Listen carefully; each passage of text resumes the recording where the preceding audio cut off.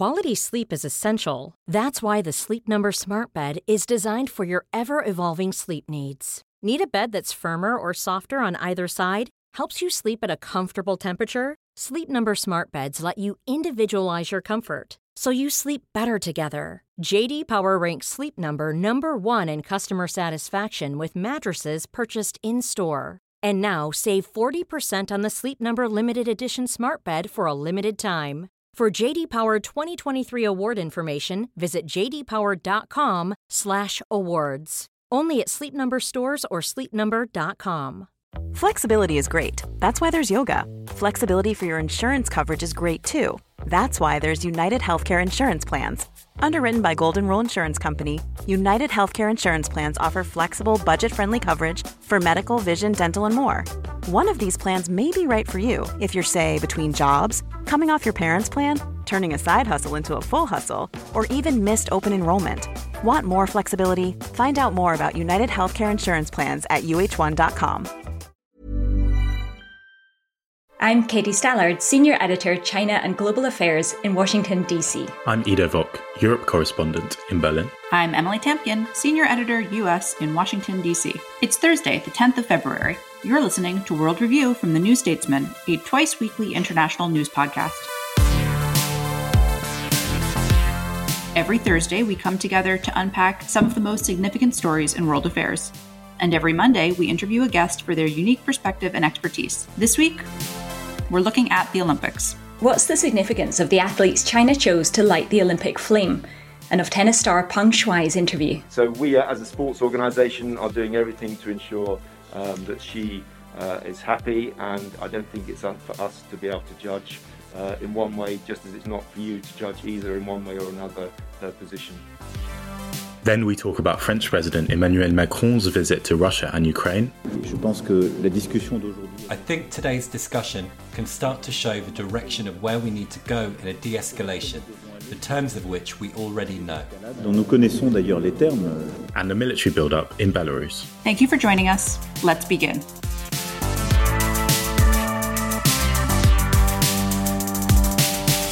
All right, Katie, you teased there at the top of the pod that you were going to explain the significance for us, for our listeners, of the athletes that China chose to light the Olympic flame. And one of those two is especially notable, I think, if you could briefly explain. So as regular listeners will know, there are allegations that the Chinese government is currently committing genocide and crimes against humanity against the Uyghur population and other ethnic minorities in the northwestern region of Xinjiang.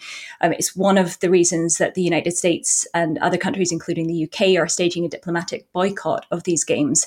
So there was a lot of concern in the build-up to the opening ceremony as to how China would address that issue. Would the organisers, as they have done at other events, have a display of Uyghurs dancing, how happy they are, how well they're treated in China, putting on this display of the harmonious society in which the Chinese government insists all its citizens live. I don't think anyone expected that they would do what they did, which was to have a Uyghur athlete light alongside a member of the ethnic Han majority. So if you watched the opening ceremony, the message really seemed to be, what genocide?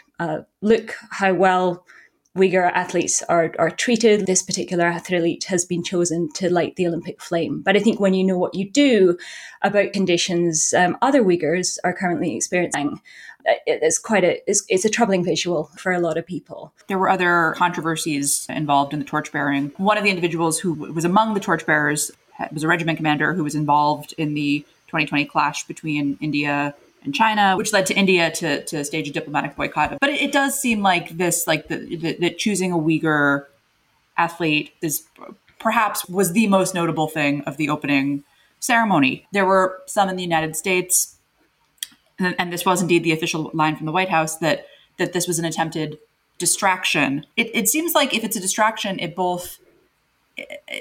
seems like it's not so much as an effective distraction. I mean, we're talking about it. Plenty of people have talked about it as a symbol that, that the diplomatic boycotts don't work, that international condemnation has not worked, that China is going to pursue the path that it will, and will very publicly assert that it's going to continue to do that. Or am I misreading?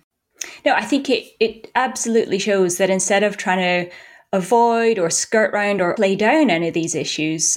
China's addressing them head on and saying, here is our version of reality. Here is our narrative. Look, this one appears to be. Everything that is alleged to be happening in Xinjiang right now must just be a Western conspiracy theory. It's all just, nasty Western attempts to politicize the games and undermine China. And I think it's not intended to persuade skeptics or people who are closely following this issue that there isn't a problem there, but it's a real attempt to just muddy the waters and make it easier for people who didn't want to have to choose, whether that's companies, countries, individuals, to be able to say, well, look, there is some doubt, there is some ambiguity over what's happening here. And China says it strongly values and protects the rights of its ethnic minorities. So who are we to judge? So I think it's really attempting to meet head on and bulldoze over these complaints rather than seriously attempt to address or even acknowledge them. And there's another sort of example of that this week, not with the Uyghurs, but with respect to sexual assault, in that Peng Shuai, who is the tennis star, who actually, Katie, if you want to speak a bit about her story and the development this week. Yeah, so Peng Shuai is one of China's best-known athletes. She is a world doubles tennis champion. She's also a 3-time Olympian herself. She, in November of last year, posted a long and absolutely heart-rending description on social media of what she alleged was a sexual assault by a former very senior Chinese official, Zhang Gaoli, who's his former vice premier, incidentally was a crucial figure in landing the Beijing Winter Olympic Games and overseeing the initial preparations for them. She posted those allegations on her social media account on the 2nd of November. The post very quickly disappeared, as did she. Her fellow athletes, who included Naomi Osaka and Serena Williams, began posting on social media #WhereIsPeng because there was such concern for her whereabouts. She then reappeared in a series of very unconvincing videos, which her companions just happened to talk about what date it was. The camera would pan from the date as she walked to a restaurant to her. These really kind of seem to be proof of life videos to show where is Peng Shuai. She has subsequently now done a couple of interviews in very carefully controlled situations where she's really attempted to walk back those allegations. She doesn't deny that she wrote the post, but she's tried now twice, and in this latest example is with an international organization, with the French sports newspaper L'Equipe. She has said that it's been a misunderstanding. Her post was misunderstood and has never accused anyone of sexual assault.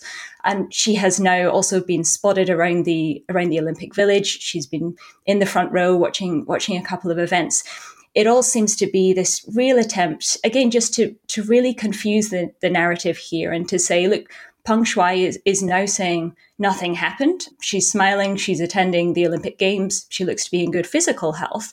So we should just move on. We should just really forget that she ever said anything. But I think when you know China's history of staging forced confessions, of having people talk about how well they've been treated, even when that's absolutely the opposite of what's happening, it shouldn't reassure anyone at all.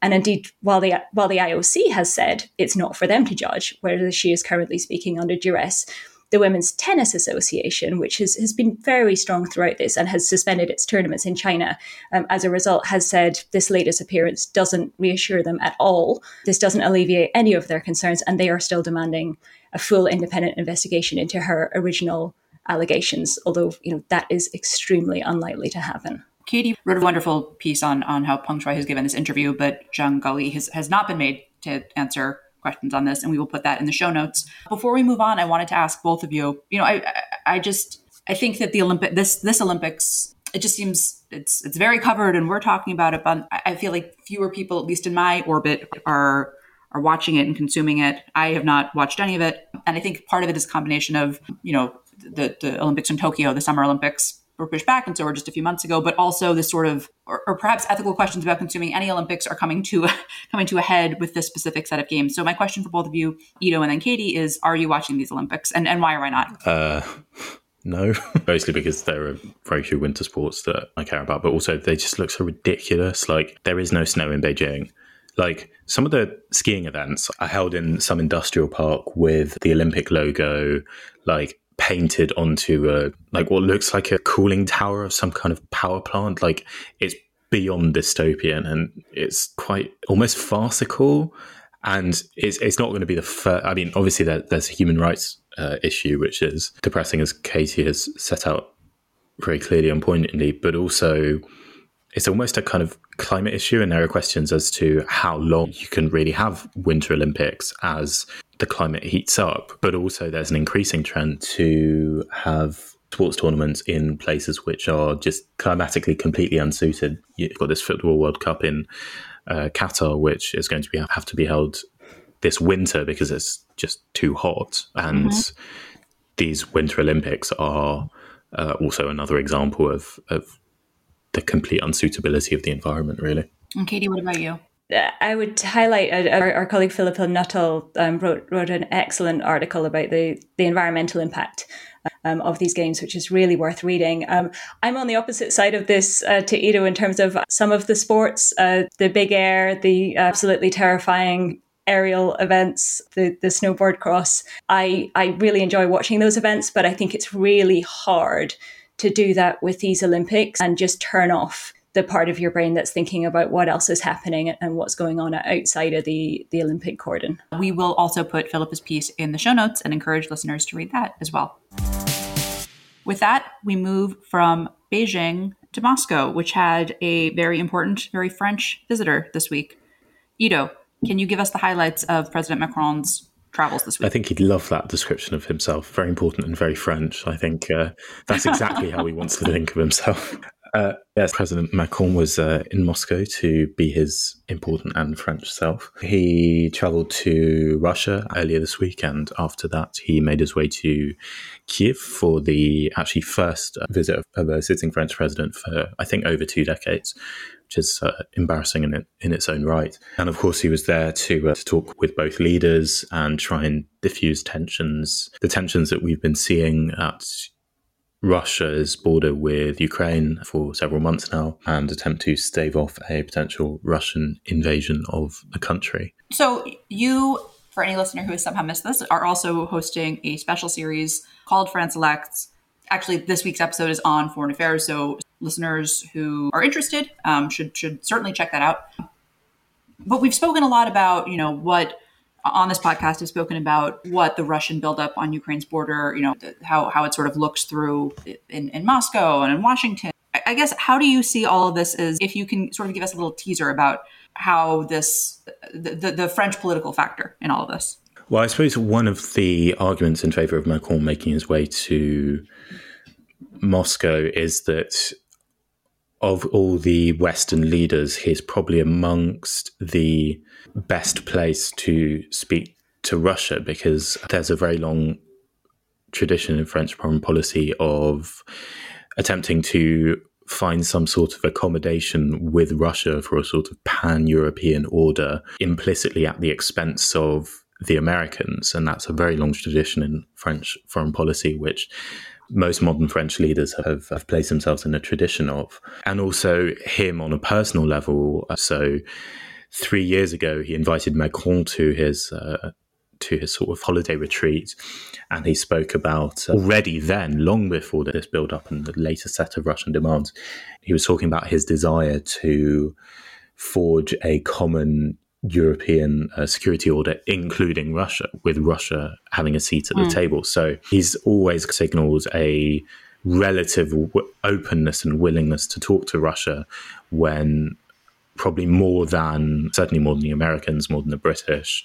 So in terms of a kind of strong military power within the NATO alliance, he is probably among the best place to have that conversation. Now, in preparing for this podcast, you suggested that while this was the headline-grabbing story of the week, it was not, in fact, necessarily, all due respect to Macron, the most substantive. So take us back to Belarus and tell us what's happening there. Yeah, so the thing with Macron is that he turned up and he had these conversations, and there were slightly positive noises, but nothing has really happened, bluntly, because the demands that Russia has issued cannot really be met in any kind of substantive way by NATO. Like, they just can't. So one of the more interesting or more substantive stories, as you said, in the past week has been a quite significant military buildup in Belarus, Russian military buildup in Belarus, which obviously is to the north of Ukraine. So obviously there's been a lot of attention in the past few months on Russia's border with eastern Ukraine, but now over recent weeks they've been moving equipment and troops into Belarus, which is to the north of Ukraine. And the Baltic states, two of which border Belarus, and Poland, say this is the biggest build-up, certainly since the end of the Soviet Union. And they think it's a really big change in the strategic balance of power in Northern Europe if it's perennialized, if it's made permanent. So basically, previously, Belarus had acted as a kind of buffer between Russia and some NATO states. So this was a stretch of land which did not have a permanent Russian military presence, although it was very closely aligned to Russia. The current president of Belarus, Alexander Lukashenko, had always refused a permanent Russian military presence in Belarus. And so Belarus functioned as a kind of buffer state between the eastern flank of some NATO member states and Russia. And so the Baltic officials, I've been speaking to officials, to ministers from the Baltic states, for example, in Lithuania, right? So Lithuania only has a border with Russia in the form of a small border with the Russian exclave of Kaliningrad on the Baltic Sea. But they say if the Russian troops stay in Belarus after military exercises, which are scheduled to start, as you're listening to this, today on the 10th of February and last until the 20th, if the Russian troops stay there after that, or there's a kind of, or maybe if they don't, maybe if they, for example, they leave, but they leave their equipment behind and so they could come back to Manus in very short order, that represents a permanent change and a quite significant change in terms of the balance of power in Northern Europe with regard to Russian forces versus NATO forces, certainly in conventional terms. And they say it's a really big deal. And the people with whom you've spoken, do they think that is what's going to happen, right? Or is it sort of like, well, this could significantly change the constellation in Northern Europe, or is it that they are pretty sure that this is what's underway? They all think this is a permanent change.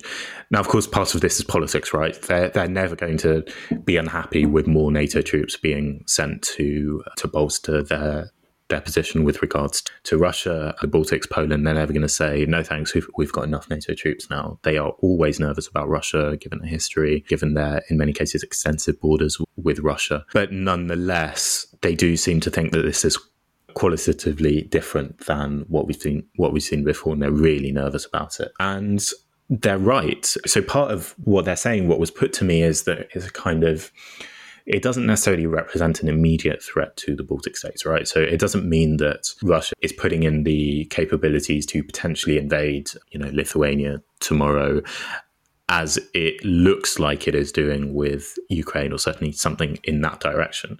What it is instead is a kind of maximizing its options strategy, where it just gives Russia more options, more leverage as it attempts to put pressure on NATO's eastern flank and these countries, which it has very tense relations with historically and in recent years too.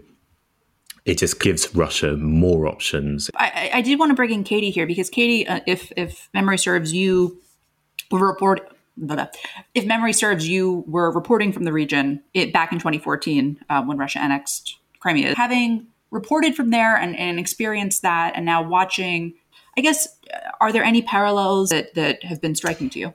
I mean, I think on Belarus, firstly, it's striking to me that the Russian presence does seem to be the price for Lukashenko staying in power. I think back then we saw him try to hedge to remain sort of neutral and certainly not to back the Russian annexation of Crimea. But it increasingly seems like if he wants to stay in power, he will not be able to maintain that sort of I think independent is probably the wrong word, but ability to play both sides off against the other.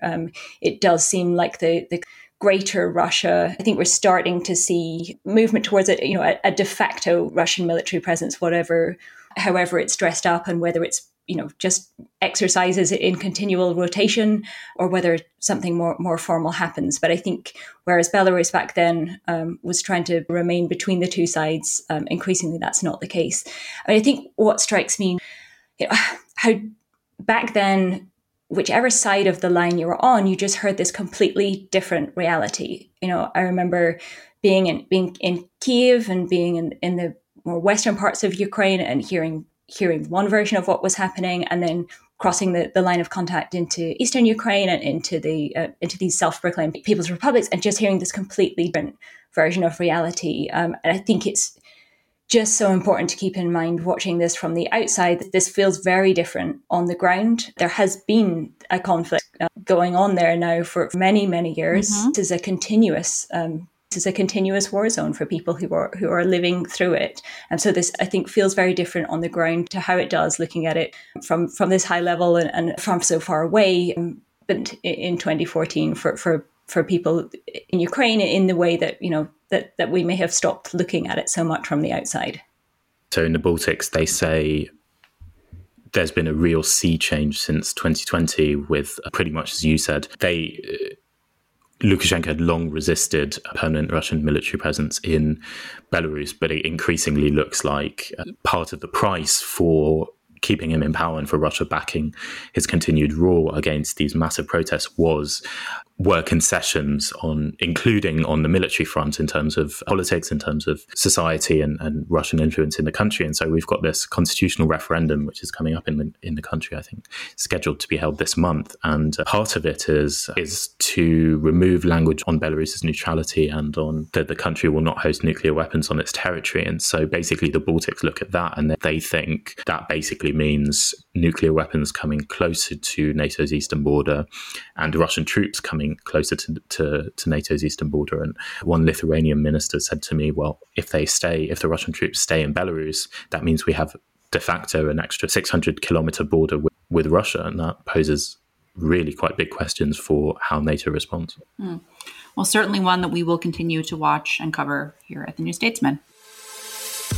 Wherever you are in the world, if you're interested in global affairs, you can subscribe to The New Statesman in digital, in print, or both, from as little as £1 a week.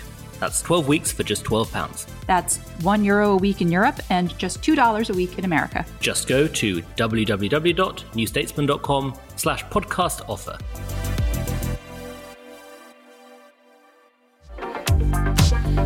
From the New Statesman World Review comes France Elects, a special podcast series exploring the main candidates and the big issues shaping the campaign to be France's next president. I'm Ido Vock, and over the next 2 months, I'll be joined by special guests to dissect incumbent Emmanuel Macron's record, his rivals to the right and left, and key issues such as foreign policy and the climate. Just search World Review on Acast or wherever you get your podcasts.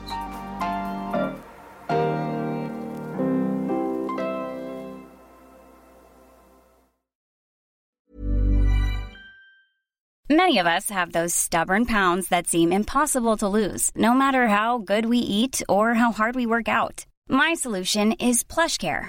PlushCare is a leading telehealth provider with doctors who are there for you day and night to partner with you in your weight loss journey. They can prescribe FDA-approved weight loss medications like Wegovy and Zepbound for those who qualify.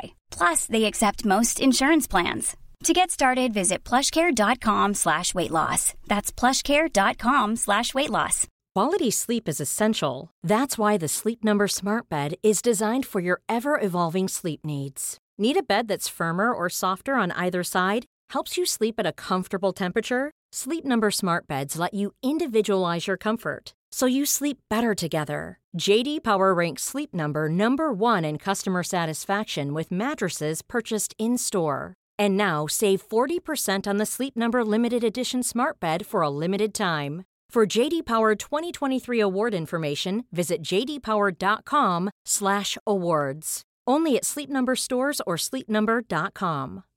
Millions of people have lost weight with personalized plans from Noom. Like Evan, who can't stand salads and still lost 50 pounds.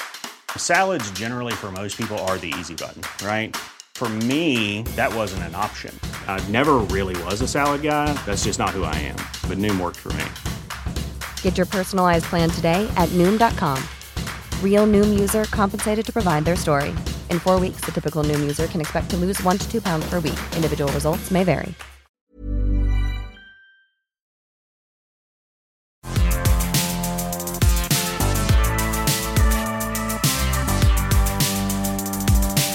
It is time for a very quick version of the section that we like to call You Ask Us. That was great. Oh, you two did that so well this time. Well, this question comes to us from Twitter, and it is, if any elected representatives or candidates are found to have been involved in instigating the January 6th insurrection, do you think they will be stopped from holding/taking office by the 14th Amendment, Section 3, and what court will enforce this? So this is a reference to, obviously, the storming of the Capitol on January 6, 2020. An investigation is underway. And it is indeed the law of the land that if you have taken an oath and then you are part of staging an insurrection or rebellion against the government, you cannot hold office. You can't be a member of Congress, either in the House or the Senate, or president or vice president again.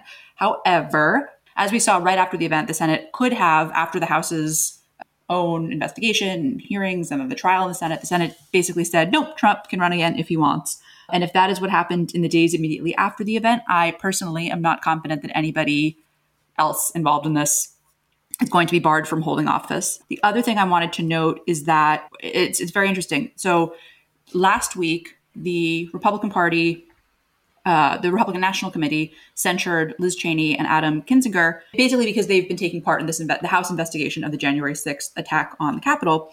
And the Republican National Committee said that they were participating in, quote, persecution of ordinary citizens engaged in legitimate political discourse, end quote.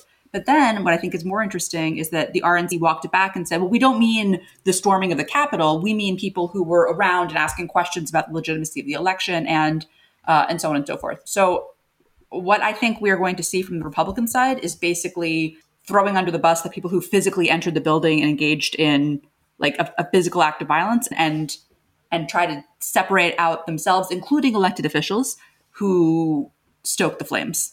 That is a long-winded way of saying that I, unfortunately, do not think that we will see comeuppance for those who encouraged this.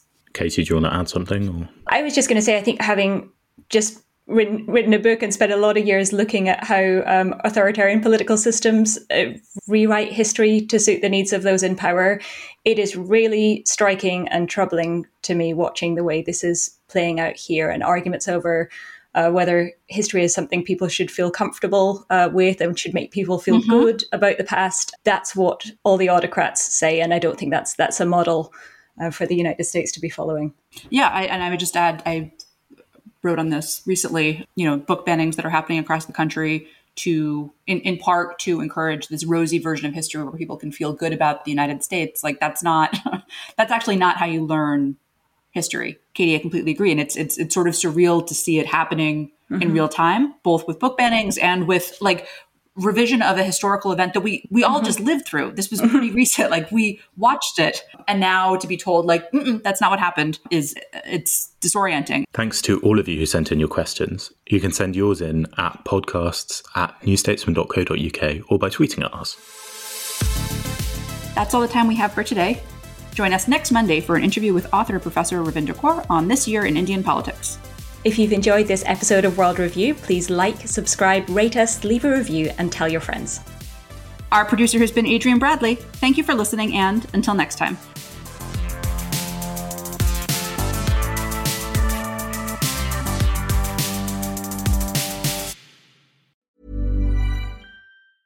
Cool fact, a crocodile can't stick out its tongue. Also, you can get health insurance for a month or just under a year in some states. United Healthcare short-term insurance plans, underwritten by Golden Rule Insurance Company, offer flexible, budget-friendly coverage for you. Learn more at uh1.com. Trust in politics is broken, so can we get UK politics working again? That was the last time we were happy. 2012. I'm Beth Rigby, Sky's political editor. Join me every week with Labour's Jess Phillips and Conservative peer Ruth Davidson for some electoral dysfunction. This idea of nuance is completely left politics. Yeah. Together we'll focus on the policies that could deliver political satisfaction. Follow Electoral Dysfunction wherever you get your podcasts.